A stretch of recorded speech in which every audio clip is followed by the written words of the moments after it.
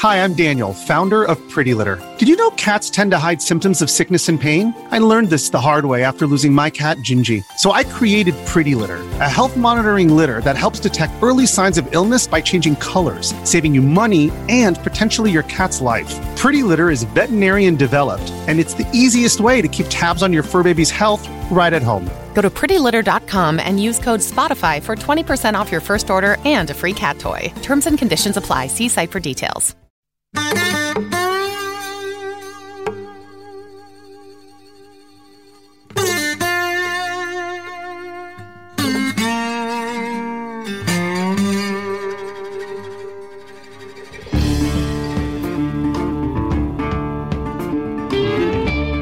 Hey, this is Trey. Thank you for joining us for another Thursdays with Trey or Mary Langston, depending on whatever's most likely to make you want to listen. This is the day where we get a chance to entertain your questions and do our best to answer them. And so I want to start by saying thank you for sending them. It's one of the more enjoyable 30 minutes or 45 minutes or maybe 2 hours, depending on how long it takes me to answer the question of the week. For me, for a variety of reasons, not the least of which, it's with the 1 hour a week, Mary Langston actually has to take my call.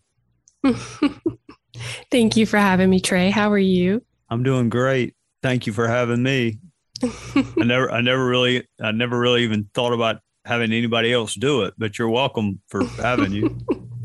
Well, thank you for thinking of me. And you're right. We've got so many good questions, and I'm so grateful our listeners send them our way each week. Now, this week, we have a lot of legal questions. Are you ready for those? Of course not. If you see my grades from law school, of course I'm not ready.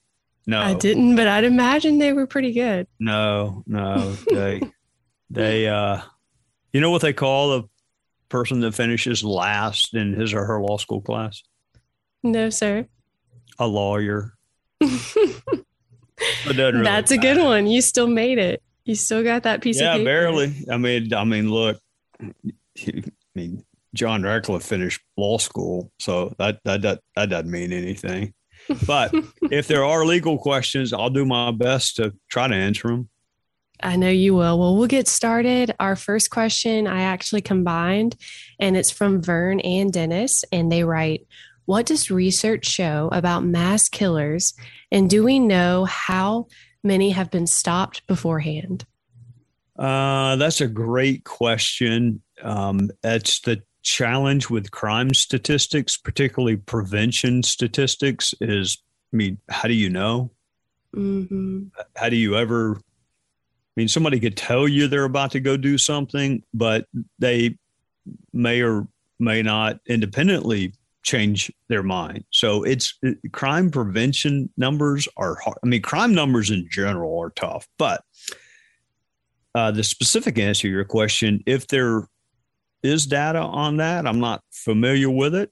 I am sure that there have been, and again, mass killings, I think, is 4 or more. So it's not just the school shootings, the mall shootings, the concert shootings. There were like several shootings in Philadelphia over the weekend, some of which may qualify.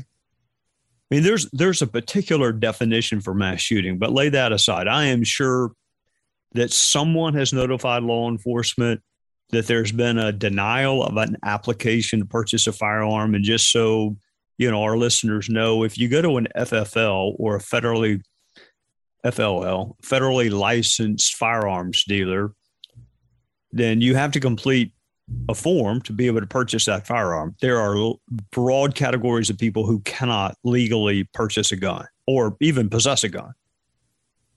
So, and among those would be convicted felons, anyone who's been convicted of a crime for which they could have received more than 1 year. It doesn't matter what you received. You could have gotten probation.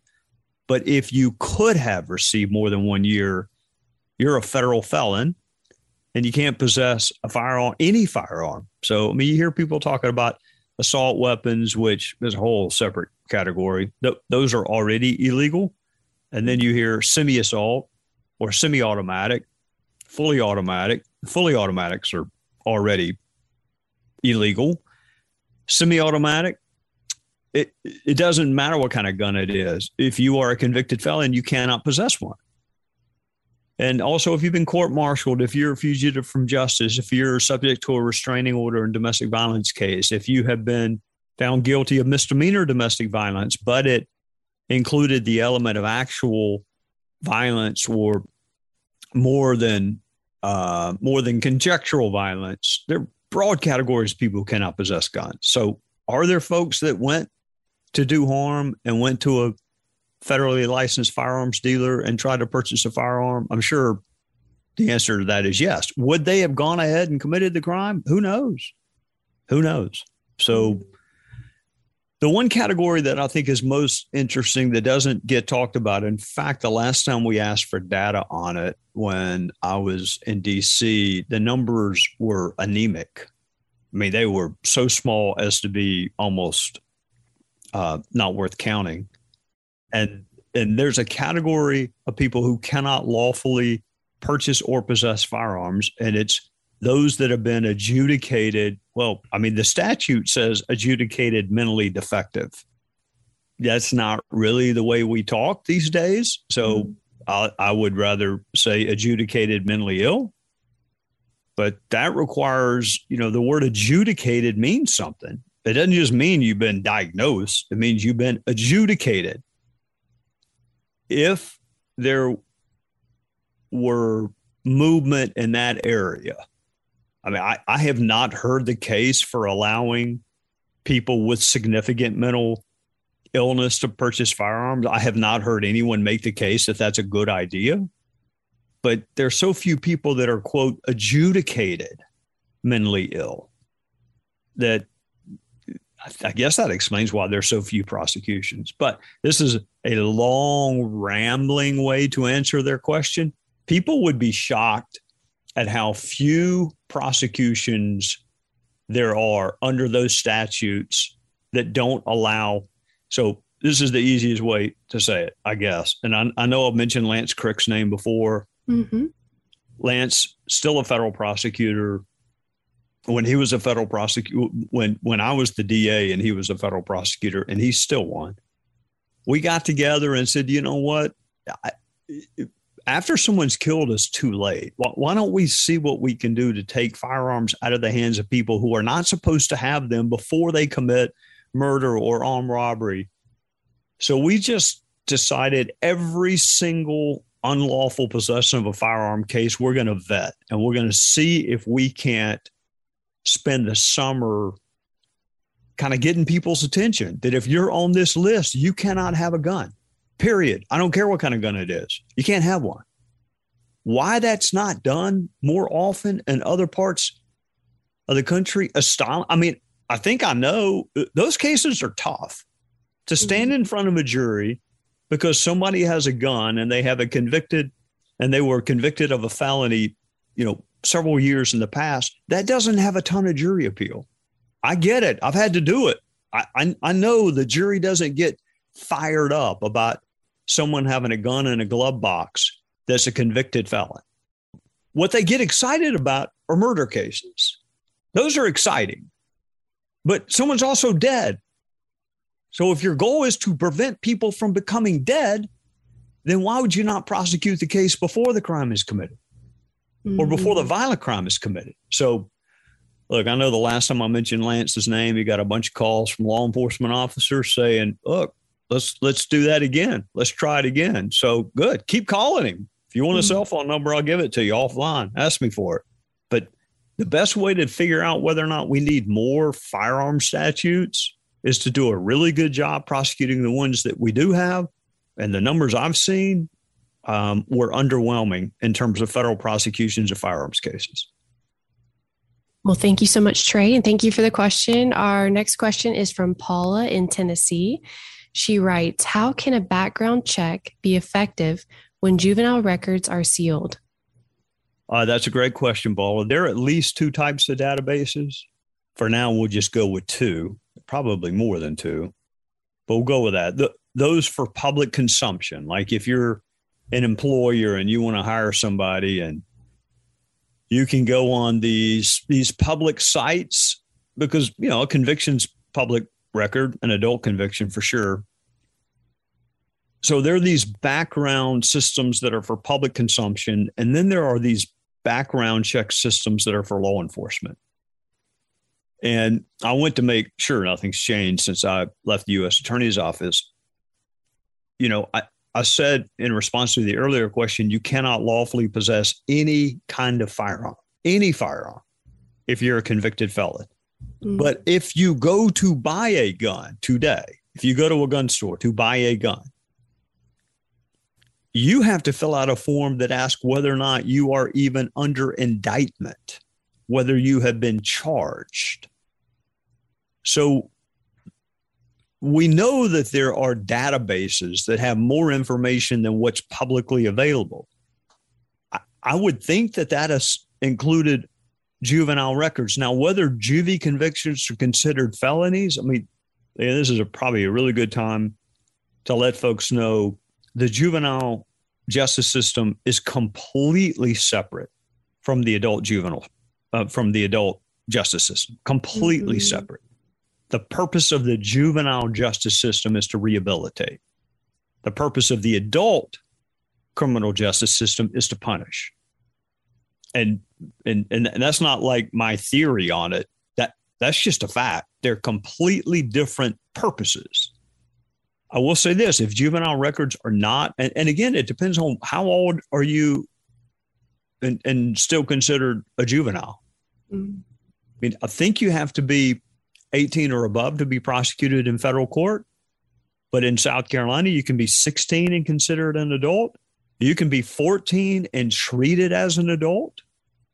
So the more serious the crime, the more planning involved, the more heinous the crime, the more likely you are to be waived up and treated as an adult.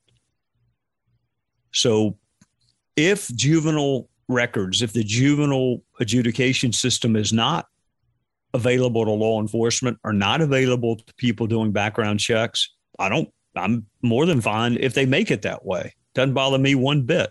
We got to figure out whether it already is. Doesn't bother me. I would not assume that juvenile records, just because they're sealed, I think they're sealed from the public. I don't think they're sealed from law enforcement. But the information still has to be inputted, and it has to be inputted correctly, and then it has to be accessed correctly. It doesn't matter how good your database is if the people responsible for entering the convictions or entering the restraining orders or entering the adjudications of being mentally ill, if they're not inputted correctly, then your database system is not as worthy or worthwhile as it should be. Mm-hmm. If memory serves me correctly, and I think in this case it does, the killer of 9 Black Christians in a church in Charleston had pending charges in one county, but not in another. So he lived in one county, but he had pending charges in a neighboring county. And for some reason, that was missed on the background check. It should have been a bar to purchasing the gun. Remember, he purchased that gun at a gun store. Mm. Had the information, I think the information was inputted correctly, but it wasn't accessed correctly. I could be wrong about that. If I am wrong, hopefully somebody will correct me, because I don't want to be wrong. But the best database system in the world is of no benefit if the information is not there. Last point I'll make on this. We had a criminology professor on the show Sunday night. I think, if I understood him correctly, or maybe I read this in another piece of research, most of what we think of as mass killers, the way we think of mass killers, the concert shootings, the mall shootings, the church shootings, most of them purchased particularly the young shooters, purchased their firearms in the days or maybe weeks leading up to the attack. So they purchased the guns specifically for the act of the mass killing.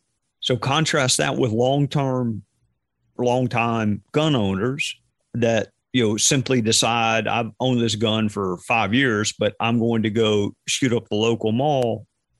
I think the research indicates that is far less likely to happen than someone making a spontaneous purchase of a firearm after they have already formulated the plan to wreak as much havoc and take as much life as they can.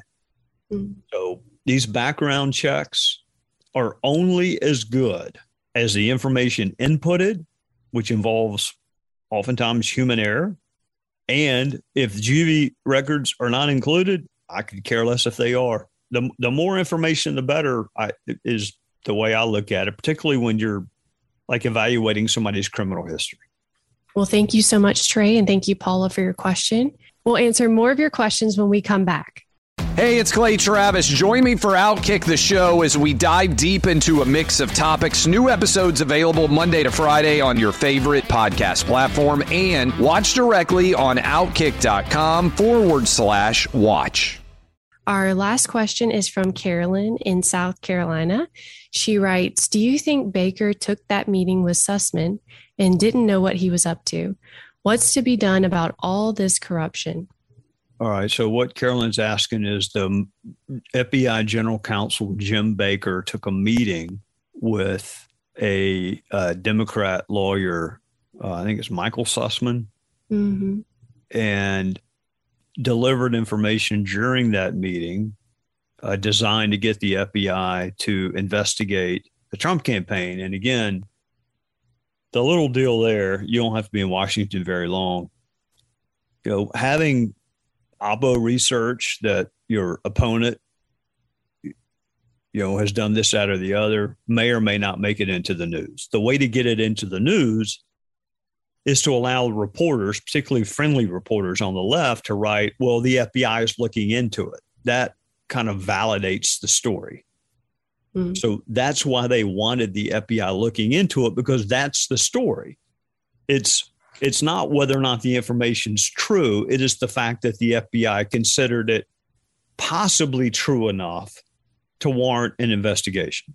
So that's the background on it. And I think it was September 19th, 2016. Sussman goes and meets with the general counsel, the top lawyer for the FBI. So these are the questions I think I'd be asking. How does a lawyer with a political campaign get a meeting with the general counsel of the FBI? And the general counsel of the FBI is a lawyer. It's not like a bank robbery investigator. It's not like a real cop. It's a lawyer. So why did you go to the lawyer? How did you get the meeting with the lawyer? I don't know about you, Mary Langston. I can't call the general counsel for the FBI. I couldn't even get a return phone call. I certainly can't get a meeting. So how in the world did a DNC lawyer with ties to the Clinton campaign, just like that, get a meeting with the top lawyer at the FBI? But he did. And then, of course, either the FBI or the lawyer leaks to the media that the FBI is, quote, investigating this. So I think the question, if I remember the question correctly, is it why do I think Baker took that meeting with Sussman? I think it's basically saying kind of that, but also why did he take it and didn't he know what he was up to? Did he have any thoughts of where it was going to go? That kind of concept, I think. Well, I mean, all you need is like access to Google to know that Sussman was a lawyer heavily connected to the Democrat National Committee. You don't need Starsky and Hutch or the detectives from True Detective. You don't need Columbo, Rockford File. You don't need a great investigator. You really, if you can just spell Sussman and put it into your search engine, you can figure out who he is. So how the world's premier law enforcement agency wasn't able to do that, I suspect they were able to do it. The thing that's always vexed me is, just to be blunt about it, why is this even a big deal? The FBI was investigating the Trump campaign way before this meeting ever took place. That to me is the much bigger deal. What's the factual predicate for that? I think this makes the FBI look terrible that, an Oppo research lawyer can walk in and talk to the top lawyer and plan an investigation. That makes the Bureau look terrible. But the Bureau was already investigating the Trump campaign for months and months and months. So this is not the beginning of anything. It's a continuation of something. And then you got the role of the media plays. I mean, the media benefits from its relationship with the FBI, and anyone who doubts that has been taking a nap for 20 years or so or longer. Mm-hmm. The media loves getting information it's not supposed to have. There's supposed to be confidentiality surrounding investigations because reputations are on the line. I mean, the fact that you're looking at something doesn't mean somebody did something wrong, which is why the grand jury is supposed to be confidential. I mean, way back in the day, we couldn't even confirm when the grand jury met. We could not even confirm the day of the month that the grand jury met. And God forbid you ever tell a member of the media what the grand jury is investigating. God forbid that. You'd be gone. Mm-hmm. That's just not the case anymore. The media benefits from its relationship with the FBI. They get tips, they get information. You know, they find out things about investigations, even though they're not supposed to. But the FBI also benefits from its relationship with the media. I mean, the FBI has had a terrible 4 or 5 past years. Terrible. I don't know whether they know that or not, but it's been terrible. Mm-hmm. The media coverage is nowhere near as bad as the reality has been. So it makes you wonder, you know, the DC media had time to write a story about how, you know, Kevin McCarthy may have done on the Wechsler IQ test or the Stanford Binet IQ test. And they got time to write a story as if any of them, I mean, who in the media is qualified to say who else is smart or not? Mm. Are you kidding me? Are they like developmental psychologists? But I digress. They've had a really, really rough 4 or 5 years, the Bureau has. But the media coverage has not been all that bad. So why does the DC and New York media cover for that branch of law enforcement while they're also going after state and local cops? I don't know. Maybe because the FBI is such a good source of information for them. And that's the way the game is played. You give us information and we'll pull our punches when you mess up. So the other thing to keep in mind is every act of malfeasance is not a crime. Some acts are just dereliction, and this goes to the corruption part of the question.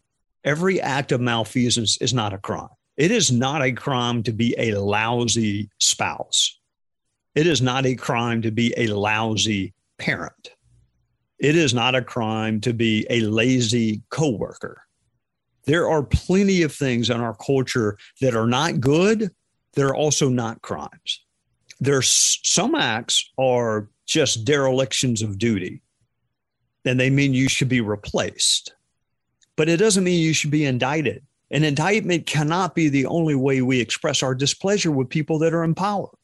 Mm-hmm. I mean, it has to be more than, well, they narrowly avoided indictment, therefore they must be doing a good job. No. I mean, indictment's like the most serious sanction in our culture. It's not the only sanction. It's just the most serious.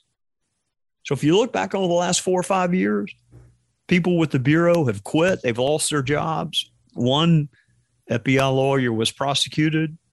And then even in that case, federal prosecutors turned around and asked the court for leniency for that FBI lawyer. So, you know, I have exceedingly high expectations for the way cops and prosecutors should comport themselves. The media, regrettably, does not seem to share those high expectations for the FBI. For state and local cops, they cannot write enough stories. For the FBI, if all you do is read the media, you would know that they'd had a rough 5 years. Well, thank you so much, Trey. And thank you, Carolyn, for your question. Like I said, it was a lot of legal questions and they were all very thoughtful. Can I ask myself a question and answer it just because somebody asked me and I did go and look at it? Yeah, of course. It's your go podcast. ahead. It's your podcast. I don't want to barge in on your podcast. No, you go ahead. Well, I've been asked a couple of times this week about, you know, whether there's a link between violent video games and mass shootings. And I mean, you may have heard that too. I have, yes, sir.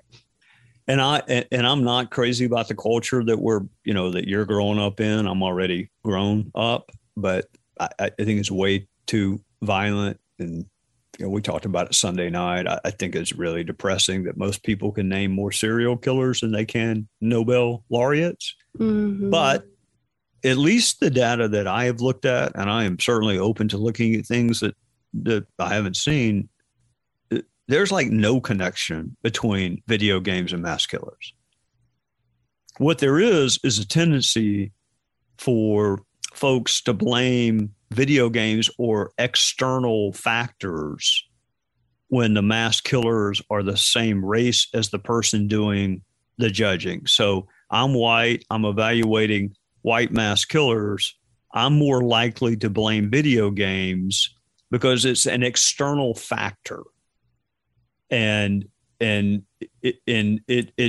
it's complicated psychology, but people look for external factors beyond the group that they themselves are in. Mm-hmm. So I'm not a fan of young people or old people, for that matter, glorifying violence. I think the research, at least what I've seen, and I look pretty hard, and I talked to some psychologist friends of mine, there is no link.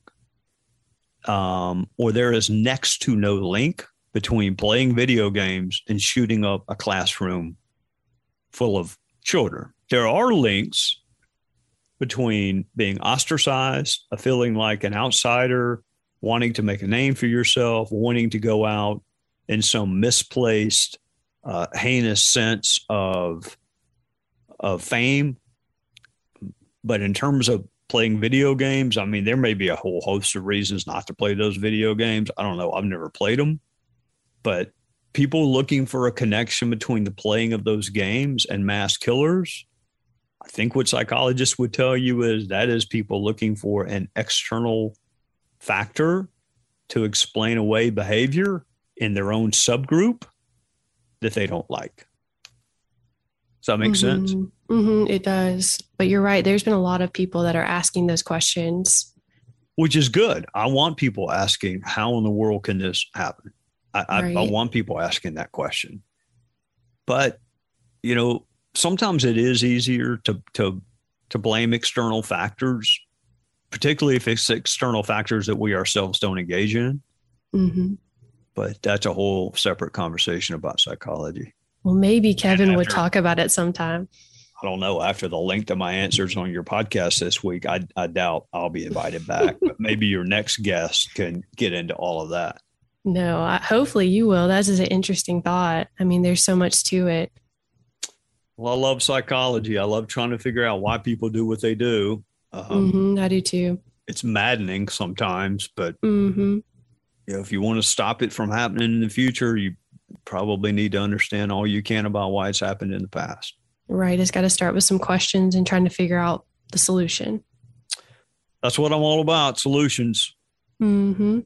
Well, the solution for my lengthy answers on your podcast is for you to tell me that we're out of questions. So we are out of questions, but we like your lengthy answers. And we appreciate all our listeners for sending us questions. I hope that y'all will continue to send them our way. Yes, send them. Whatever the topic, because I don't know the answer. Either force me to go find the answer, or I'll just act like I didn't get it. I'll do like I do at home and act like I didn't hear the question. That'll work. Well, thank you so much. All right. Hope everybody has a great week. We'll see y'all. Bye-bye. Have a great week.